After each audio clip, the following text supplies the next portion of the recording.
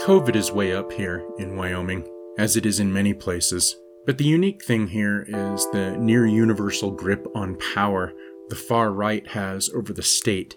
And of course, that means doing nothing to stop the spread at a statewide level. So some individual districts are fighting back, some are not, and are paying the price for it.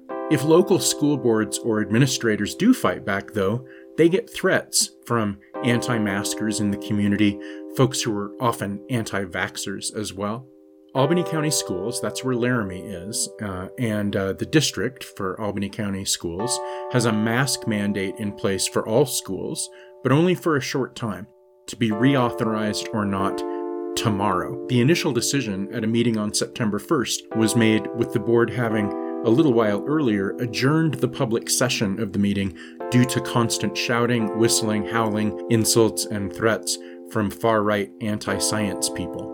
So I talked to Jeff Victor about that experience. Jeff is the Laramie Reporter. You can find him at laramiereporter.substack.com. And Jeff was at the school board meeting, brought a recording with him into Solidarity House so that we could hear a few seconds of the vitriolic crowd, and also has some kind of chilling things to share about the meeting and some things personally that happened to him interpersonally that perhaps reflect dehumanization.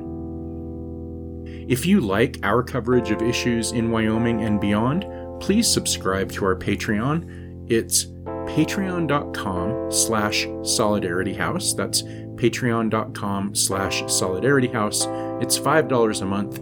You're supporting all sorts of projects, including all sorts of podcasts. Now here's my discussion with Jeff Victor. What have been the most important parts of the stories to you over the last couple of weeks on this in particular? Yeah, so I guess we can work up to the most recent meeting, but for the meeting that happened before the first week of school, I went in person to that to check it out.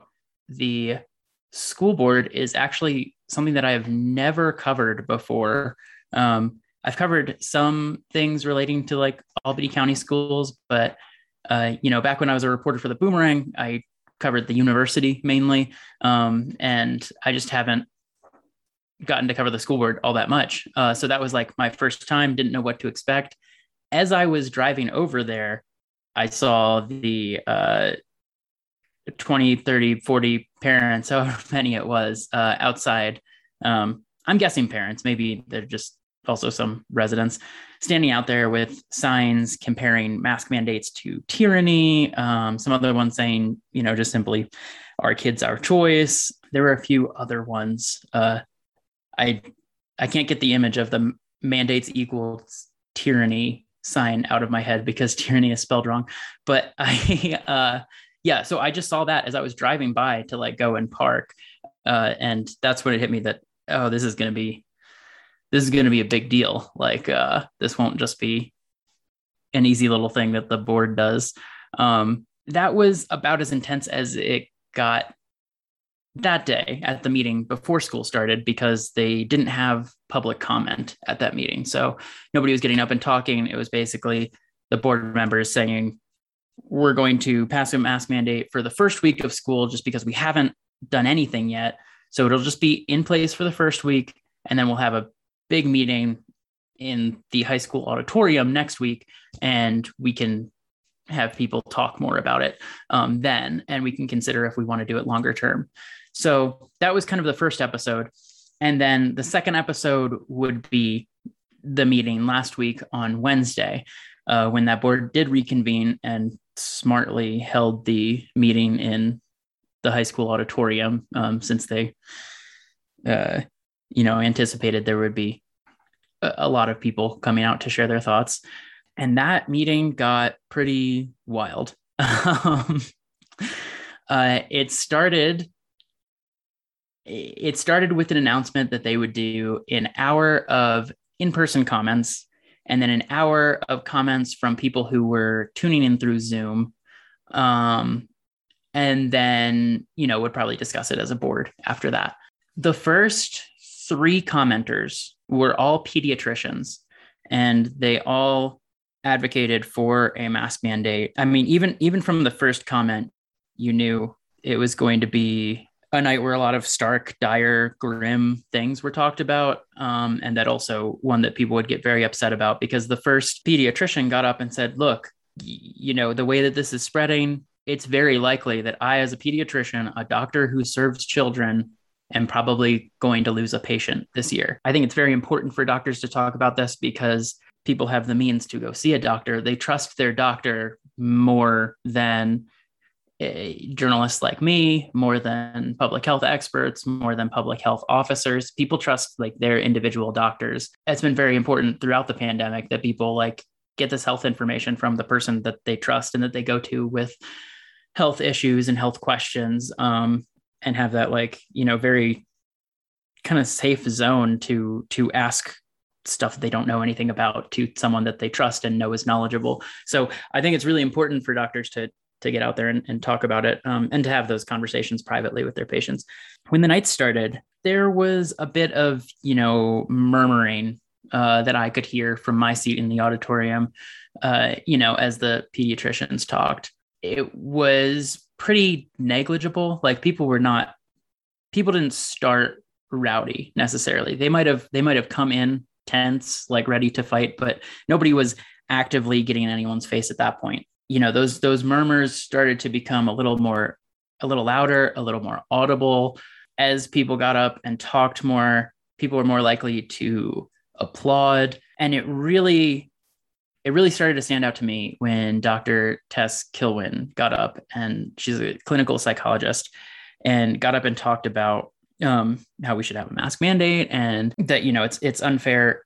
We need a mandate specifically, and we can't just suggest that kids do this, because we want to make it easy for kids to wear masks. We don't want to put them in a position where they have to defend masking to other kids. Like it should just be a rule that everyone does it, and then no kid has to explain they're just following the rules so they don't get in trouble. And I found that pretty compelling, because in my line of work, I can kind of just decide for myself what I'm doing, but I have siblings across the state who work in places where their employers basically get to decide, who's masking and who's not. And the reason that my siblings were in favor of, something like a statewide mask mandate is that, if they are just, I'm trying not to specifically identify where they work.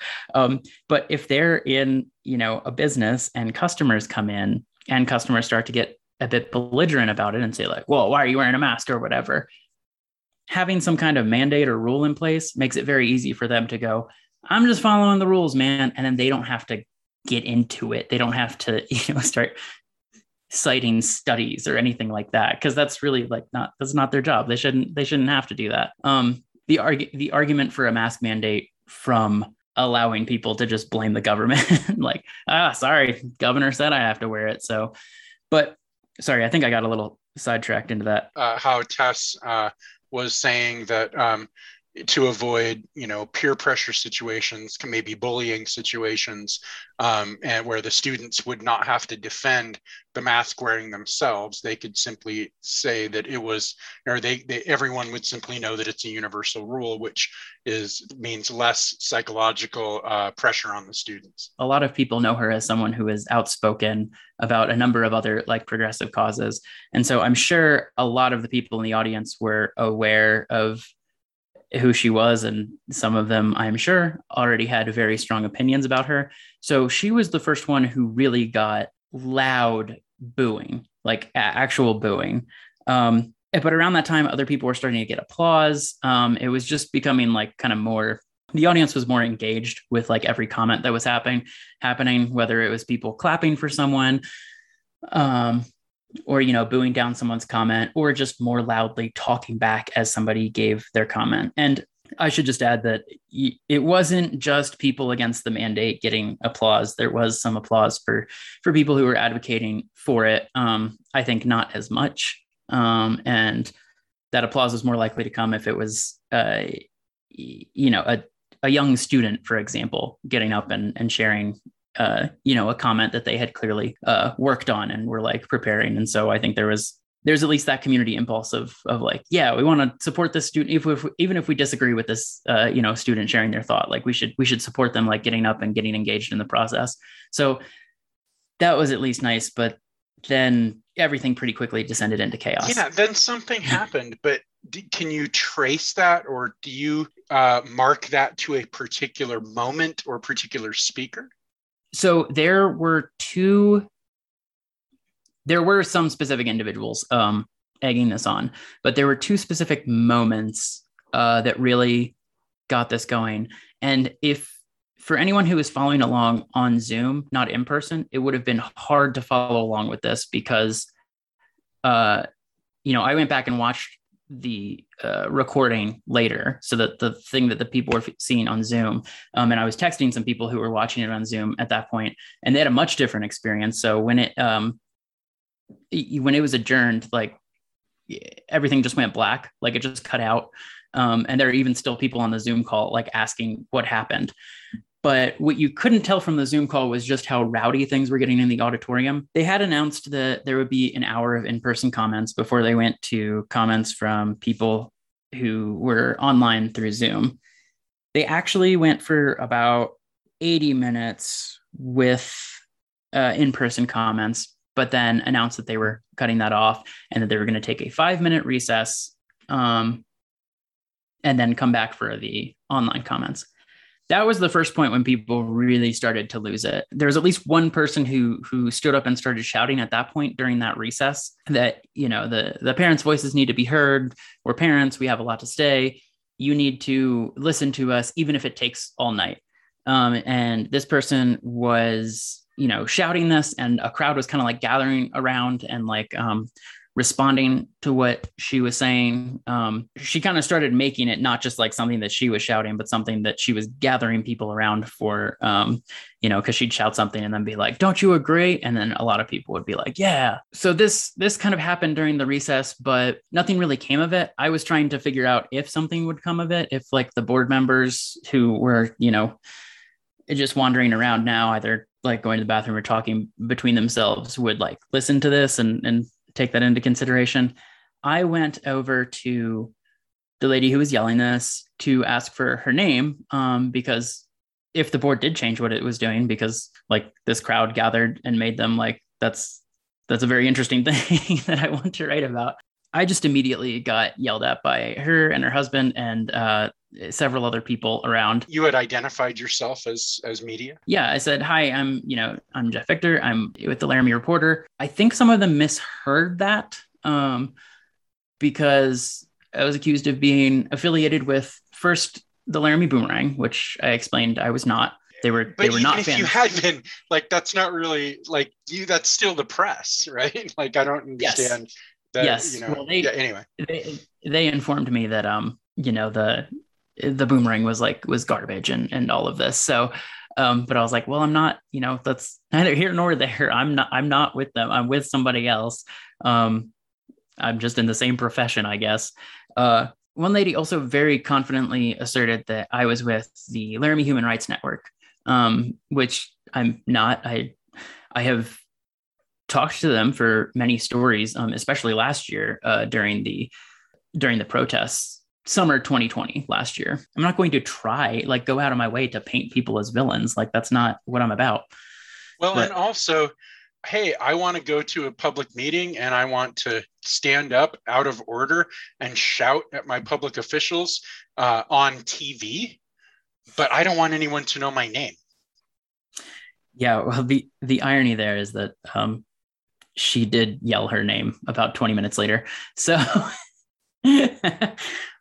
anyway, I went back to my seat and they returned from the recess, and the board's going to go to online comments. But first, they go to the county public health officer, Jean Elias. And she starts talking. People are still kind of ginned up from, their kind of recess gathering. So there's like a lot of, back talk and comments, different facts that she's saying, just stating, people are yelling back bullshit and stuff like that. At one point, she cites the vaccination rate for people under 18 in Albany County. And, she says only 39% of the kids who can be vaccinated are, and somebody just shouted, good, so there's kind of like back talk like that, and it's getting louder. It turned up to a new level when her comments extended beyond the 2-minute mark, because during public comment, everyone was given 2 minutes to talk. So everyone else had gotten 2 minutes to talk. There was a clock going that like counted down that was very visible to everyone in the auditorium. So everyone knew their time, and people were cut off when they tried to go beyond that. So the county public health officer goes beyond that. This was sort of an interim between segments of public comment. Maybe the board wasn't really clear about that, or? Yeah. And after the fact, many of the board members did express that they should have been like much clearer about that like this wasn't like a normal public comment. This was the board inviting the county health officer to speak. People in the audience started calling time, and the chair of the school board, Janice Marshall, explained, this is our county health officer. We want to hear what she has to say. If you were listening to the comment, it did sound very much like a, prepared thing. Like it wasn't like, this wasn't someone who was interested in rambling on or filling up as much time as possible. She very clearly had like a spiel that she was going to say, just kind of laying the groundwork with like the facts, and kind of, just suggesting at the end of that 4 or 5 minute comment that, a mask mandate would help. But people started yelling time. People started yelling. And this was one of the things that you probably were not able to tell if you were watching on Zoom, just how loud the audience got. And I do have a clip.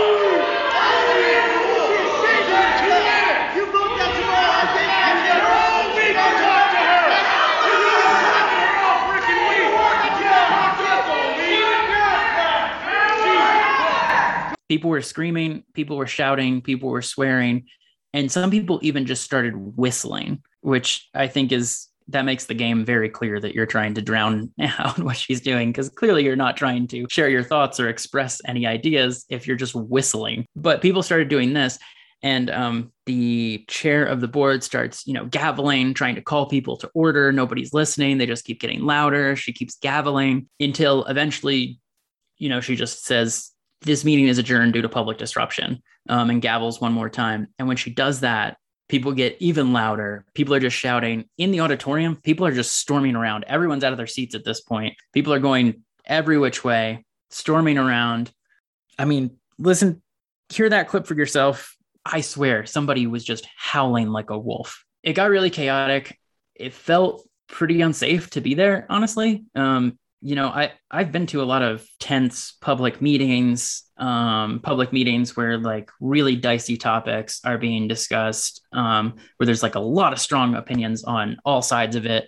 I've never seen anything like that. I was going to ask you about that because you had, I don't know if you wanted to get into it, but you had posted something about that, like that this was for you kind of a new level of maybe intensity.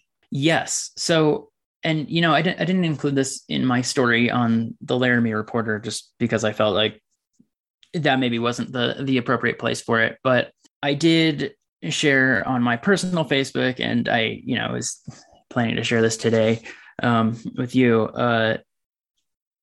There was another moment that scared me even more. And, maybe all of this intensity of like an in-person event, some of it's also heightened for me just because I've spent a year and a half, like a lot of other people, not seeing that many people around. So maybe that made it more intense. But everything that I just described up to and including the howling, was all pretty scary, especially having been yelled at and having identified myself as a journalist. It was a crowd that was not going to like a journalist like me, especially not one wearing a shirt with a rainbow bison on it, which is what I was wearing that night.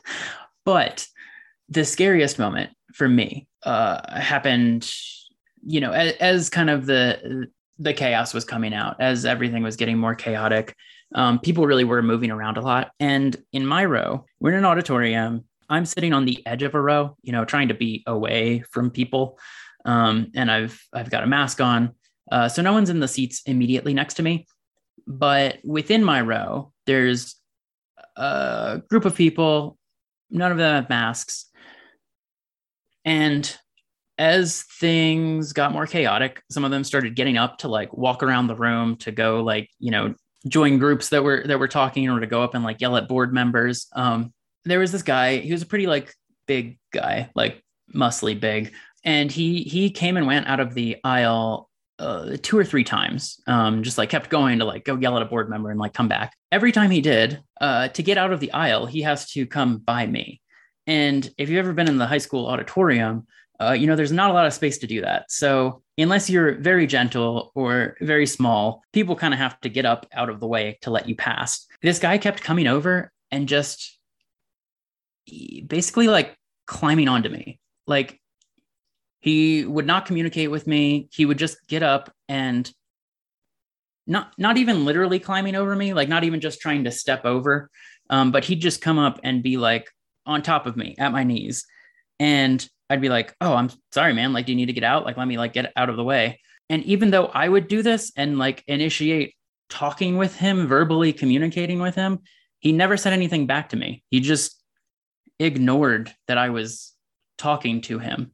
Every single time he came and went, I had to jump out from under him, out of the way. And he would not acknowledge that I was this other human in his way. That dehumanization or depersonification is kind of necessary for what some of these people against mask mandates are arguing. Because if you consider the two arguments being made, some people all the doctors that were getting up and talking the other night, they're clearly there because they think there's a clear answer based on the science that can keep people safe, and they want to keep people safe.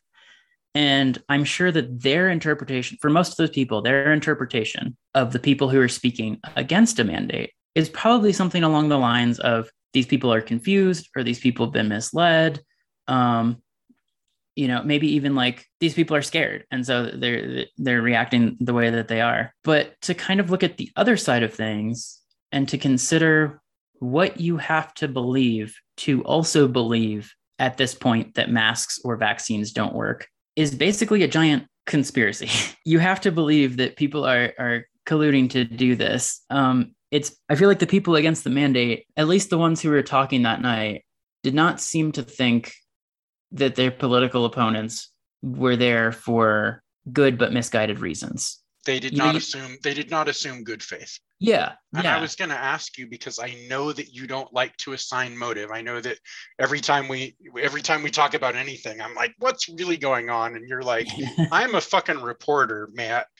Ma'am, this is a Wendy's. I get that you don't want to do that. And yet I am still tempted to say, what do you hear in that talk, or what do you see behind the eyes? And is it fear? Is it resentment? I can't see in their head, and my usual MO is to try to ascribe the most charitable interpretation to why somebody could be believing what they do or acting how they are. There's just something in our culture that has celebrated ignorance. I'm thinking about Dr. Elias. I know that there has been some blowback and hostility exercised toward Dr. Elias over the past year.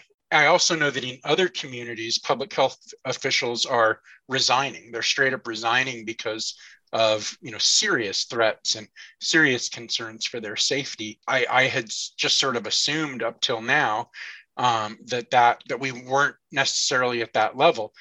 If the board this week decides to go with a longer or more, kind of consistent mandate. My fear is that the board and Dr. Elias and maybe even some other folks may be the targets of hostility in terms of, at the very least, verbal abuse and verbal hostility and threats. Yeah, and I think on the topic of motives, there's a whole media ecosystem that is encouraging people to doubt masks and doubt vaccines and to take aim at public health experts or officers or school boards.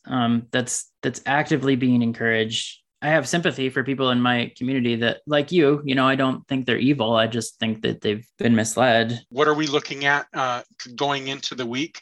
The school board is going to meet on the 10th. Is that when they're going to meet, or am I wrong about those dates?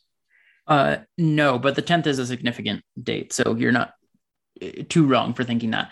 They will meet on Wednesday, which I believe is the 8th. But the school board is going to meet Wednesday, as they did last week, and they will discuss presumably a longer term mandate, as they were supposed to discuss last week. Right now, the mask mandate is in place until September 10th. It's in place until Friday, like through this school week. Have they said anything about a metric that they will use? Have they committed to any kind of metric in terms of infection rate or any, or the number of how many ICU beds are left at Ivinson or anything like that? I don't know that it's that specific. There is language in the document that they were originally considering, basically saying something to the effect of this will be reevaluated in light of the spread of the coronavirus through the community. Even if they do pass a longer term mandate this week, it will likely only be in effect until mid-October. Sounds like you've got a lot on your plate as the Laramie reporter. It sounds like you have a number of stories that you're always pursuing and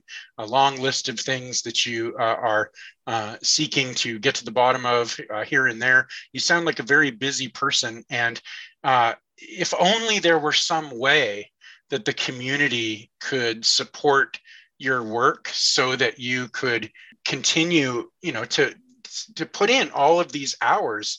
I'm at a complete loss as to how people might be able to sustain you and encourage you to keep doing the fine work that you're doing. Oh, yeah. But wait, I was wrong.